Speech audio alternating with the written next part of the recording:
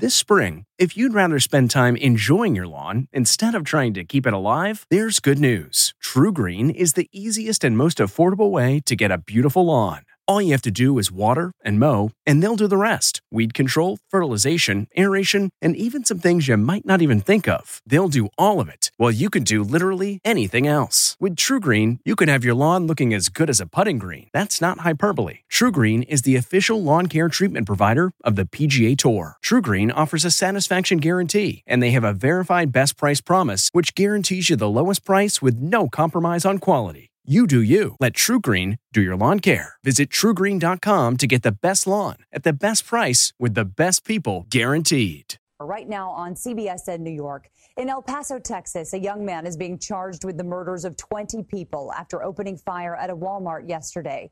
Just hours after that shooting, authorities in Dayton, Ohio say another man killed 9 people in a popular entertainment district. CBS 2's Hazel Sanchez is here now with the latest. Hazel?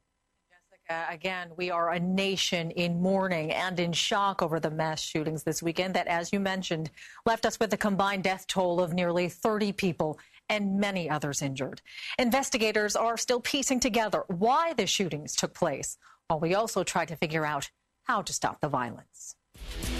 Paul Violas is a CBS News security consultant, an accomplished author, and a renowned global security and law enforcement expert. With over 35 years of experience, he's dedicated his life to finding solutions for the problems that keep you up at night. This is Security Matters with Paul Violas. Welcome to Security Matters, where security matters most. I'm Paul Violas, and this is a CBS News radio production. As you heard from our newsreel introduction today, we sit in the wake of 2 mass shootings within 24 hours themselves, one in El Paso, Texas, the other in Dayton, Ohio. And once again, ladies and gentlemen, we are left with the omnipresent questions. Why did this happen? What can be done? Are we doing enough? From just moments after the first shooting in El Paso, I've been on between CBS TV and CBS Radio nonstop and then covering Dayton. And with questions that we've had called in and written in, these are the things that everybody wants to know. But that's not unusual because we seem to be asking the same questions every single time something happens, and that's not uncommon. Now, we can take a political look at this, but we're not. We're going to take a realistic look at this and not pull any punches. As you know, that's just what happens here. And I am going to be joined by a true expert panel of mental health professionals that are going to provide invaluable information, real information, people that don't just talk about it, people that do it, people that are in the midst of it, that understand. So we are not going to pull any punches. I'm going to say that again. We're rolling our sleeves up today, and we are going to discuss the common denominators in mass shootings. Before I get going, first and foremost, all of our prayers here at CBS News Radio and certainly here on Security Matters for the family and friends and the communities in El Paso, Texas, and Dayton, Ohio. And a huge thank you to the El Paso Police Department and to the Dayton Police Department. Ladies and gentlemen, I assure you, your expeditious and exemplary response saved lives. There's absolutely no question about that. So as we kick this off, without further ado, let's talk about some of the things that we do know. From a law enforcement perspective, when we look at mass shootings, we know that 94% of the shooters are male. We know that assault rifles are rapidly becoming the weapon of choice. We know 87% are not married. We know 73% have an absolute connection to the venue of the shooting. We know 40% purchased the weapon legally for that incident alone. We know 35% already own the weapon. 85%, and this is the part that we start to get into when we talk about the term foreseeability or predictability. 85% of the shooters, quote unquote, brag about get even plans, or now, I guess we're using a real sexy word called leakage. The bottom line is 85% of the shooters at a minimum will say what they're going to do, when they're going to do it, and how they're going to do it. And the worst part about that is 54% of the people who they've told or communicated that with did absolutely nothing. That's a fact. We know that to be true. We know that the pedigrees of the shooters range from hate crimes to revenge-oriented to workplace violence to domestic terrorism to international terrorism. And all of those are different, and they're different people, and they have different motivations. So there isn't one set profile for a shooter when it comes to mass shooting. There are a variety of different pedigrees. We know that social media is used to post plans, like the blog 8chan, which is recently taken down, which, believe it or not, will be back up again. And if it's not, then the others, like 4chan, will be up. But one of the real disturbing things that our analysts here came up with that I have to share with you, and it's something that I believed in, but I wanted to get some proof, and we got that proof, is that video games actually have a link to this. It turns out that many people come to the politically incorrect boards, or used to of 4chan and 8chan, from video game communities, where players looking to, quote-unquote, laugh at an abasing joke or chat about violent games without offending anyone can find friends. The forums are rife with in-jokes in which users routinely blur the lines between actually believing in Nazism and laughing about it. After the Poway shooters manifesto appeared, posters on 8chan wrote that the killer should try to, and I quote, get the high score and kill a larger number of people than the Christchurch shooter did. You can't make that up. That's a fact. All of those things we know are true. They are connections. They are common denominators. We know that 25% were diagnosed with mental illness. Now, those were diagnosed. One of the questions I'm going to ask our expert panel is, how many people actually go undiagnosed? And we know out of 314, I guess approaching 320 million Americans, 1 in 6 Americans are currently on psychiatric drugs. To really take a deep dive into this subject, I have invited 3 national treasures, as far as I'm concerned, people that have dedicated their lives, sacrificed countless amount of days and months and years of their own personal life to serve others. Our first guest is Deborah Dunn. She joins from Raleigh, North Carolina. She is an author. She's an expert in trauma and grief, actively right now contracting with the employee assistance programs throughout North Carolina, and has over 400 deployments since 2005. John Thurman joining, hailing from originally from Georgia, I understand, living in Albuquerque, New Mexico, will be joining us from El Paso on the ground at Ground Zero. John is a renowned speaker. He's a counselor, and he is an accomplished author. John has over 150 business crisis responses under his belt, and someone who you've heard here on the show before, was someone I am blessed to call a dear friend. He and I go back to our 9/11 days together, talking about none other than Bob Vanderhol. Bob coming from Grand Rapids, Michigan. He is the executive director of Pine Rest Christian Mental Health Services Employee Program, formerly the president of Crisis Care Network, where he led that particular organization. I say that twice, to the world's largest provider of critical incident response services. Without further ado, Deborah, John, Bob, thank you for joining the show today. Thank you for having me. Deborah, I'm going to start by coming to you first, if you don't mind, ma'am. My question to you is this: you have seen well over 400 deployments in your career.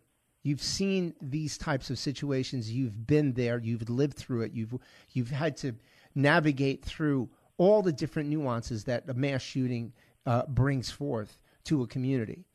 If you take a look in your head, what are the first common denominator? What's the biggest common denominator? What's one that just jumps off the plate to you when you think of things that are consistent from case to case? The disenfranchised male that doesn't feel that he belongs, never has belonged, and that this environment is almost like a cult experience for him of belonging and something he can do and do well and be, no matter how dark or evil or, the great human need is to feel bigger, a part of something bigger than themselves. And unfortunately, this is their warped way of being part of that bigger, powerful, you're not going to bully me around.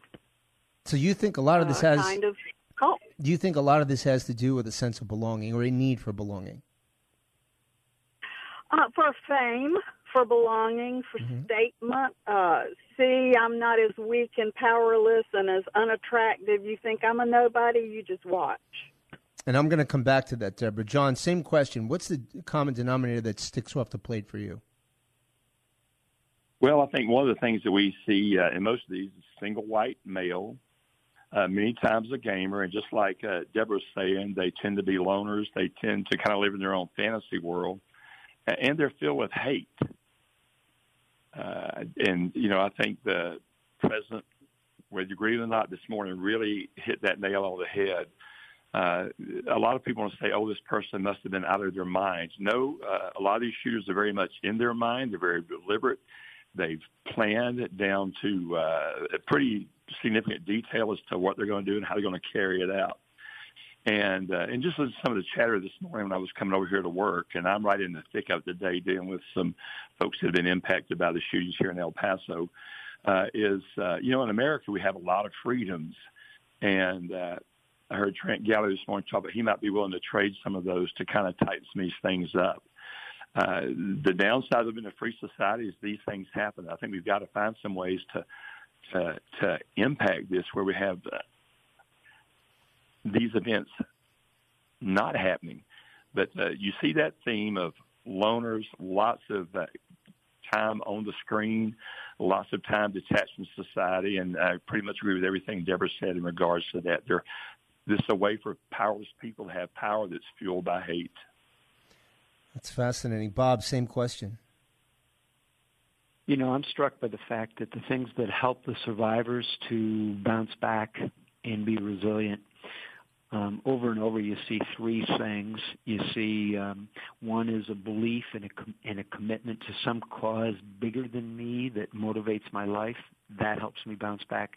Next is having positive social support, people who care about me, come alongside me, give me both feedback and attaboys.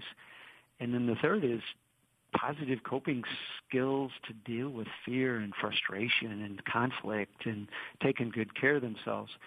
And when I think about the shooters, I think about those same 3 points. They don't have a mission bigger than themselves that's healthy and life-giving. The only mission they can find is something that's hateful, as John talked about.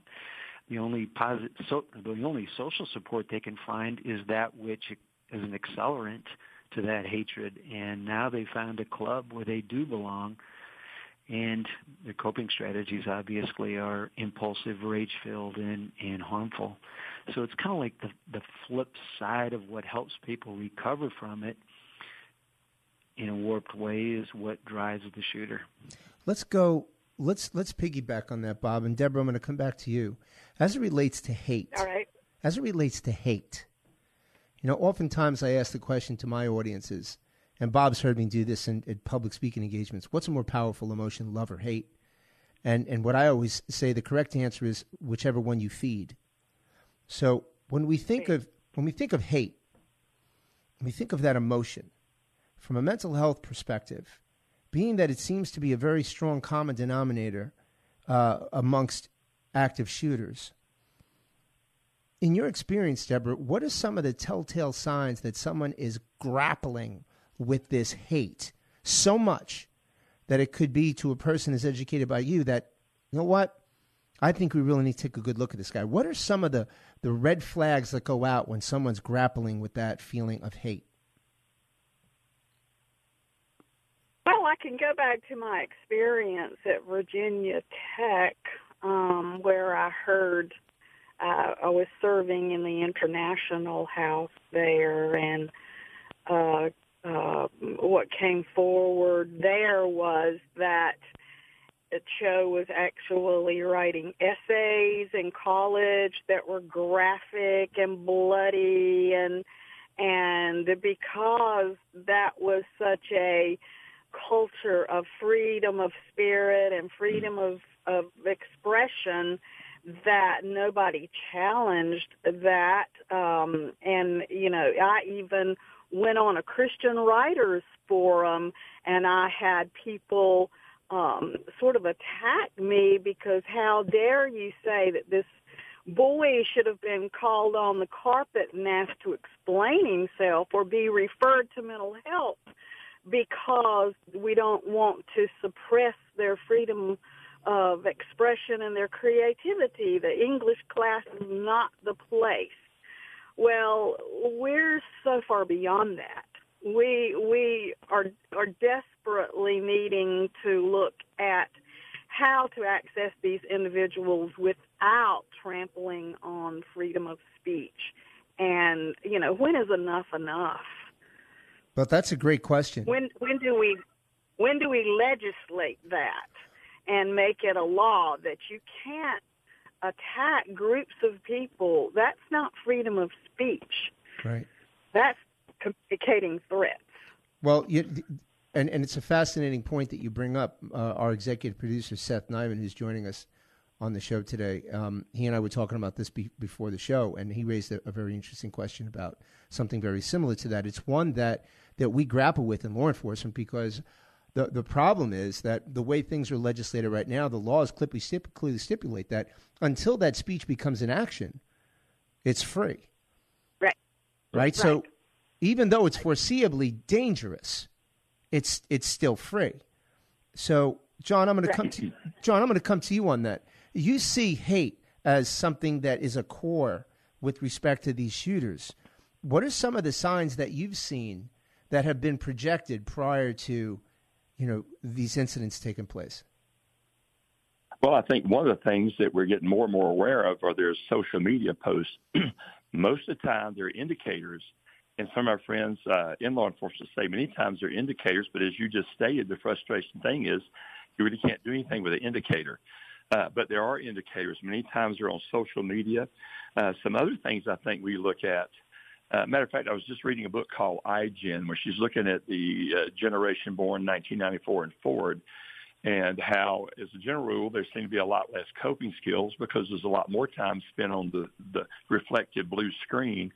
And one of the things that parallels with that, and I'm not trying to throw a judgment out there, but in many cases, when you look at some of the parenting styles that some of these shooters grew up with, it was really kind of the hands-off. We don't want to impair a young child from expressing themselves, and certainly not to make a broad judgmental statement. But, you know, as we look at some of the parenting that some of these folks have had, you kind of wonder, how would the parents completely oblivious to all of this?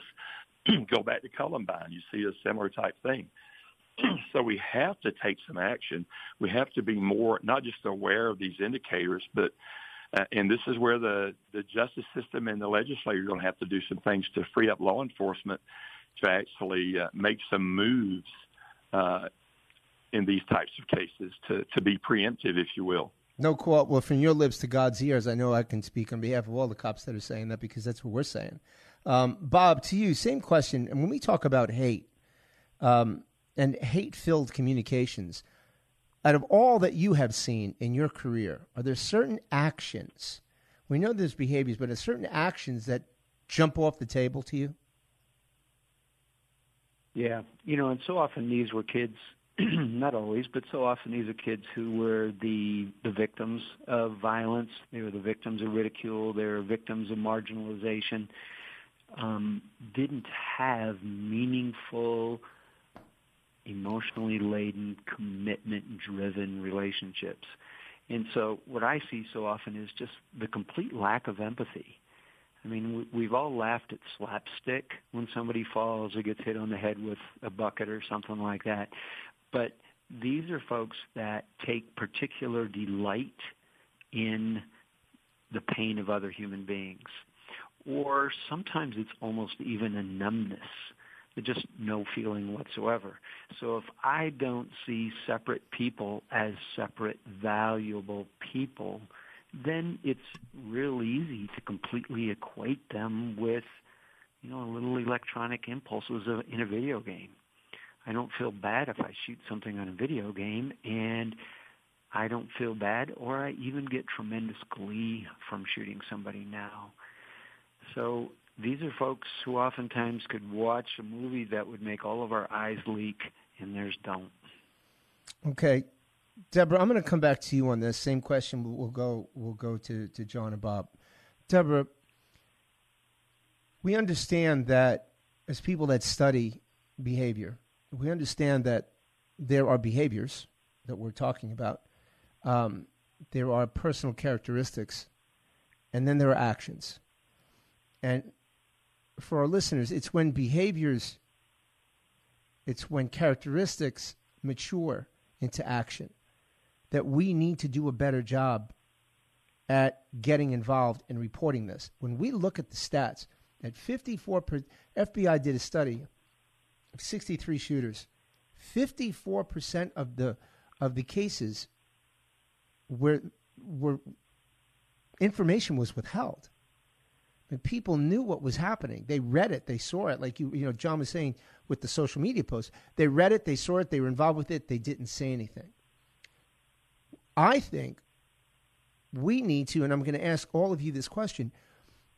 Let's try to list right now, okay, what are the behaviors? What are the actions, if you're talking to our audience right now, that they need to be aware of, that if they see, if they read, if they become a part of, that they need to say something about? What are the things, Deborah, in your estimation, what are those things our audience needs to know? Well, first of all, they need to address their own fears, because I think these individuals have built such a wall around themselves of unapproachability and of meanness and danger that people are frightened to turn them in. For fear that wrath is going to be turned on them. Now, that's just my guess. I haven't talked to anybody. I'm just looking at the human behavior. I don't think the silence is apathy. I think it's fear. They don't know how to approach these individuals. So maybe we need to start teaching people how to effectively approach on a community-by-community basis, based on the rules and the protocols in their community, that the community and law enforcement can come up with some sort of protocol of how can we protect ourselves and turn this information in beyond just the anonymous tip, which frankly, and I don't mean to cast any doubts here, but I hear a lot of people that they call in tips and nobody ever acts on it. That's a broad generalization. Yeah, I would think that's a minority, and the reason I say that is because I have gone through that so many times, Deborah, where remember every single call that comes into every police department is monitored. And it's date and time stamped in every line, in every phone line, not just the 911 phones, right? So what I'm going to ask all of you before we wrap this conversation up, what I want to know is, let me rephrase that. I know that we're not going to eliminate this, but what I do know is we can significantly reduce the rates of occurrence. We could take a chomp out of this and we could do it expeditiously. I truly believe that. If we do nothing but increase the information we give to the general public of, if you see these behaviors, these are the things you absolutely have to report because they are part of the common denominators that are known to lead to mass shootings. If we just got people that are reluctant, that are fearful, that don't want to get involved, and we got them willing enough to get involved, we can do something immediately. And that's a whole lot easier than trying to legislate guns and legislate mental health, which will take years. We can do that with this group right now. So before we close, my question, and I'm going to come back to you, Deborah, on this, what are those behaviors? Bullet point, what are those behaviors that you would tell our audience right now? If you're seeing these things, you need to report it. What are they? What we call porcupine behaviors. sending out hate needles, putting up walls, certainly stockpiling weapons, inflammatory Facebook pages, any of those things that we know signal that a person is headed for danger. Okay. And, okay. Yes. No, that's great. Same question, John. Racially charged language and violent language that seems out of the norm. And, just to real quick, because I know we're short on time. No, go right ahead, John. This is important. Soldier. I want to hear what you have to say. Okay. Great. There was a young soldier at the mall this weekend that had illegal concealed carry. He was in a store. There were children there. He grabbed 3 kids, pulled his weapon out because there was fire going on, and only one person helped him. He called out for people to help, and they didn't. And, it goes back when I was in school when you'd hear about people who were being raped and beat up on the street and no one would call it. And so we've got a long culture of passive involvement, non-involvement. So I agree with you. We've got to get more aggressive. We've got to empower the police with what they need to be able to carry out the necessary measures to counter these. And we've just got to quit sitting on our duff and be aware of what's going on and take action on an individual level to report these things and to let it be known that there's some bad stuff going down. And, John, are there any other behaviors that you want to tell our audience about when they see it, they need to report it? I go back to pretty much to mirror the porcupine behaviors that Deborah talked about. People usually verbalize both in person and over social media about where they're intended.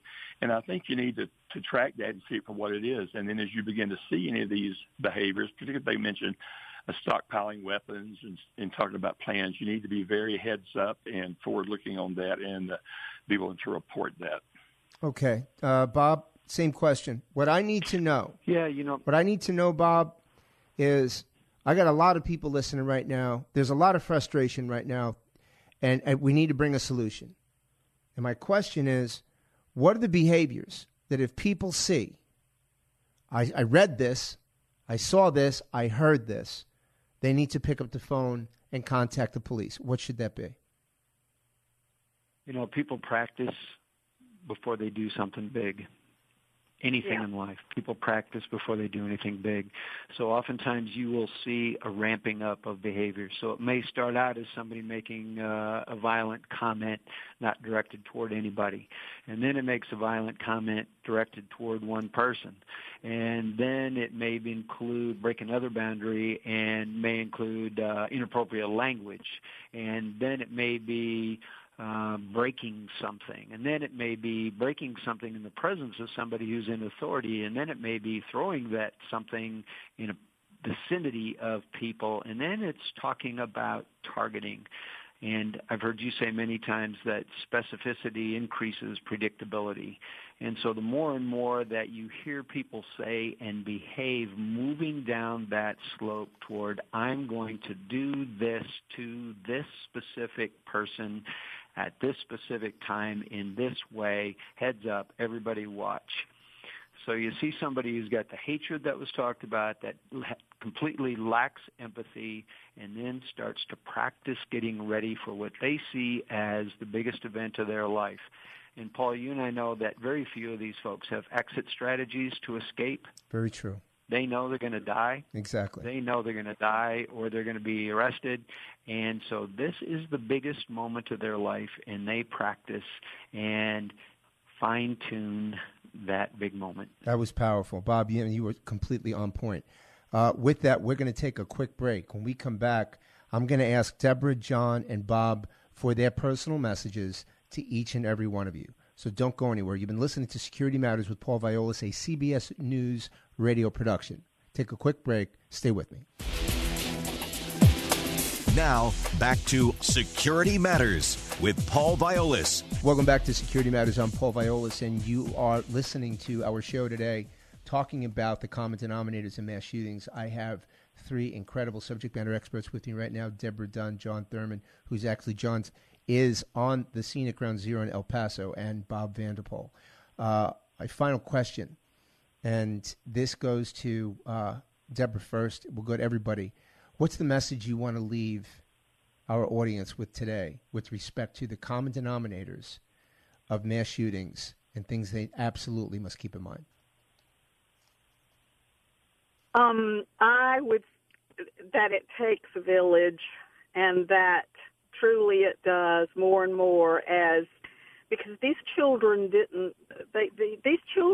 these adults were somebody's baby, and they weren't born necessarily this way, and the signs do begin to emerge early with the lack of empathy for pets, for example, and bullying other kids, and killing animals, and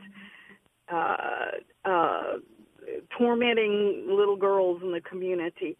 But we need to intervene early. By the time these shooters are over the edge, they've gotten very good at dodging and masking. So basically, basically, Deborah, your message is get involved. Get involved early with foster parenting, with community programs, with inviting these misfits in and dealing with their hatred and their feeling of not belonging. That's a strong message. Thank you, Deborah. John, same question. You're in El Paso right now, correct? Yep, in El Paso. Matter of fact, as soon as we sign off, I'm going to be talking to some more people who are in distress. John, what's the temperature like right now in El Paso? I'm in an air-conditioned, sealed building right now, but it's going to probably be in the high 90s since I live in Albuquerque. It'll probably be in the upper 90s today. That, in addition to everything else that's going on. Please tell us your thoughts on that, John. Yes. Well, first of all, as parents, you need a parent with authority. You need to know what your kids are doing. You need to know where they are on the Internet. You need to assume your role there, because your kids can't buy Internet. They can't buy a phone. They have to be 18 or older. So parent with authority. Second thing is just citizens. Be vigilant. If you see or hear stuff that's going on, report it. The law enforcement may not be able to do anything now, but there's a record of it. So get off your duff and be proactive and be protective. That's a great message, John. Thank you. Bob, clean up to you. What's the message you want to leave our listeners with today? John has left the conference. When something shocking happens, we all start operating out of the dumbest part of our brain, which needs to find one answer, why. And so you hear all the rants, so it's a political solution, it's a parenting solution, it's a gun solution, it's an economic, it's a racial, it's a fatherless, it's pick your perspective. But everybody's ranting, and everybody's ranting out of fear and rage. In fact, everybody is behaving like a shooter on social media. So my challenge is to stop your rant, take the 10 minutes that it took you to post something stupid, and go and engage somebody who seems to be on the periphery. Go be with them, listen to them, love on them, pray for them, but be with somebody. I think we could drop it that way. I think that's a great message, Bob. There's no question about it. And as we tie up this today, I want to leave everyone, first of all, a big thank you to Deborah, John, and Bob. And I want to leave everyone with one thought in mind, and that is this conversation is going to continue, and it doesn't have to. Some of the common denominators we haven't talked about, the fact that so much of this needs to be legislated. And we can't point the fingers at politicians because we have the most power in this country, we the people, because we have the power to vote. We also have the power to elect people, and we have the power to keep them in office. We have to put people in office that are more concerned with doing their job than they are keeping their job.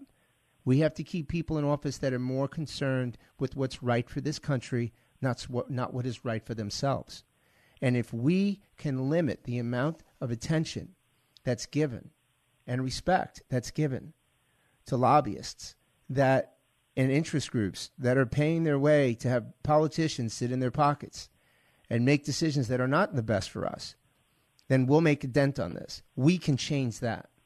We can also make a change, and it's not going to happen overnight. There's no silver bullet.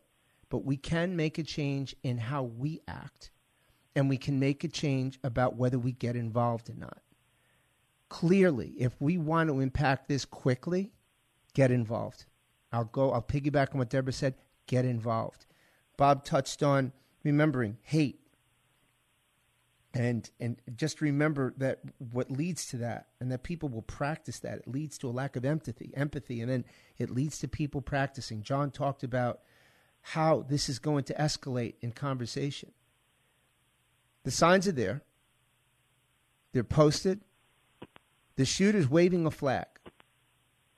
You have no fear of reporting this because it's completely confidential. So our big ask today is report this, get involved, and we can make an immediate change. Number two, that's more medium range. We need to do a better job at holding elected officials accountable. If you're willing to do that, we can do it. We could make that change, but we got to be willing to do it. A lot of this, ladies and gentlemen, as much as people don't want to hear this, a lot of it is on us. We made a lot of changes in this country culturally. Well, you know what? We're reaping what we sowed, and we can change that. But a lot of that's on us. We don't want to have to keep having these conversations. As I close, our deepest sense of prayer to every single person adversely affected by this and what we've seen in the last 48, 72 hours right here in our own country. 250 mass shootings, and you know what? We're in the early part of August. We need to take a better position on how we fix that. On behalf of everybody here at Security Matters and CBS News Radio, I want to thank everybody for joining. Have a great week. Be safe, be well. God bless. Thanks for listening to Security Matters with Paul Violas. The podcast is produced by Seth Nyman and CBS News Radio. For more podcasts from CBS News, visit cbsaudio.com/podcasts. The Hargan women seem to have it all. From the outside looking in, we were blessed. My mom was amazing. But as detectives would soon learn, there was a lot going on inside the Hargan household. Ashley and I have been calling my mom and the house and Helen. Okay. No one's answering. 63-year-old Pamela Hargan gunned down in her own home. Her youngest daughter, Helen, lay dead upstairs. Patrol, when they arrived, assumed or thought that there might have been a murder-suicide. But for the detectives on the scene, there were things about the scene itself that were concerning to us on day one. Who would want to kill their mother and their little sister? There is no boogeyman here. It is exactly who we think it is. I'm Peter Van Sant from 48 Hours. This is Blood is Thicker, the Hargan Family Killings. Listen to Blood is Thicker, the Hargan Family Killings early and ad-free starting May 1st with a 48 Hours Plus subscription on Apple Podcasts.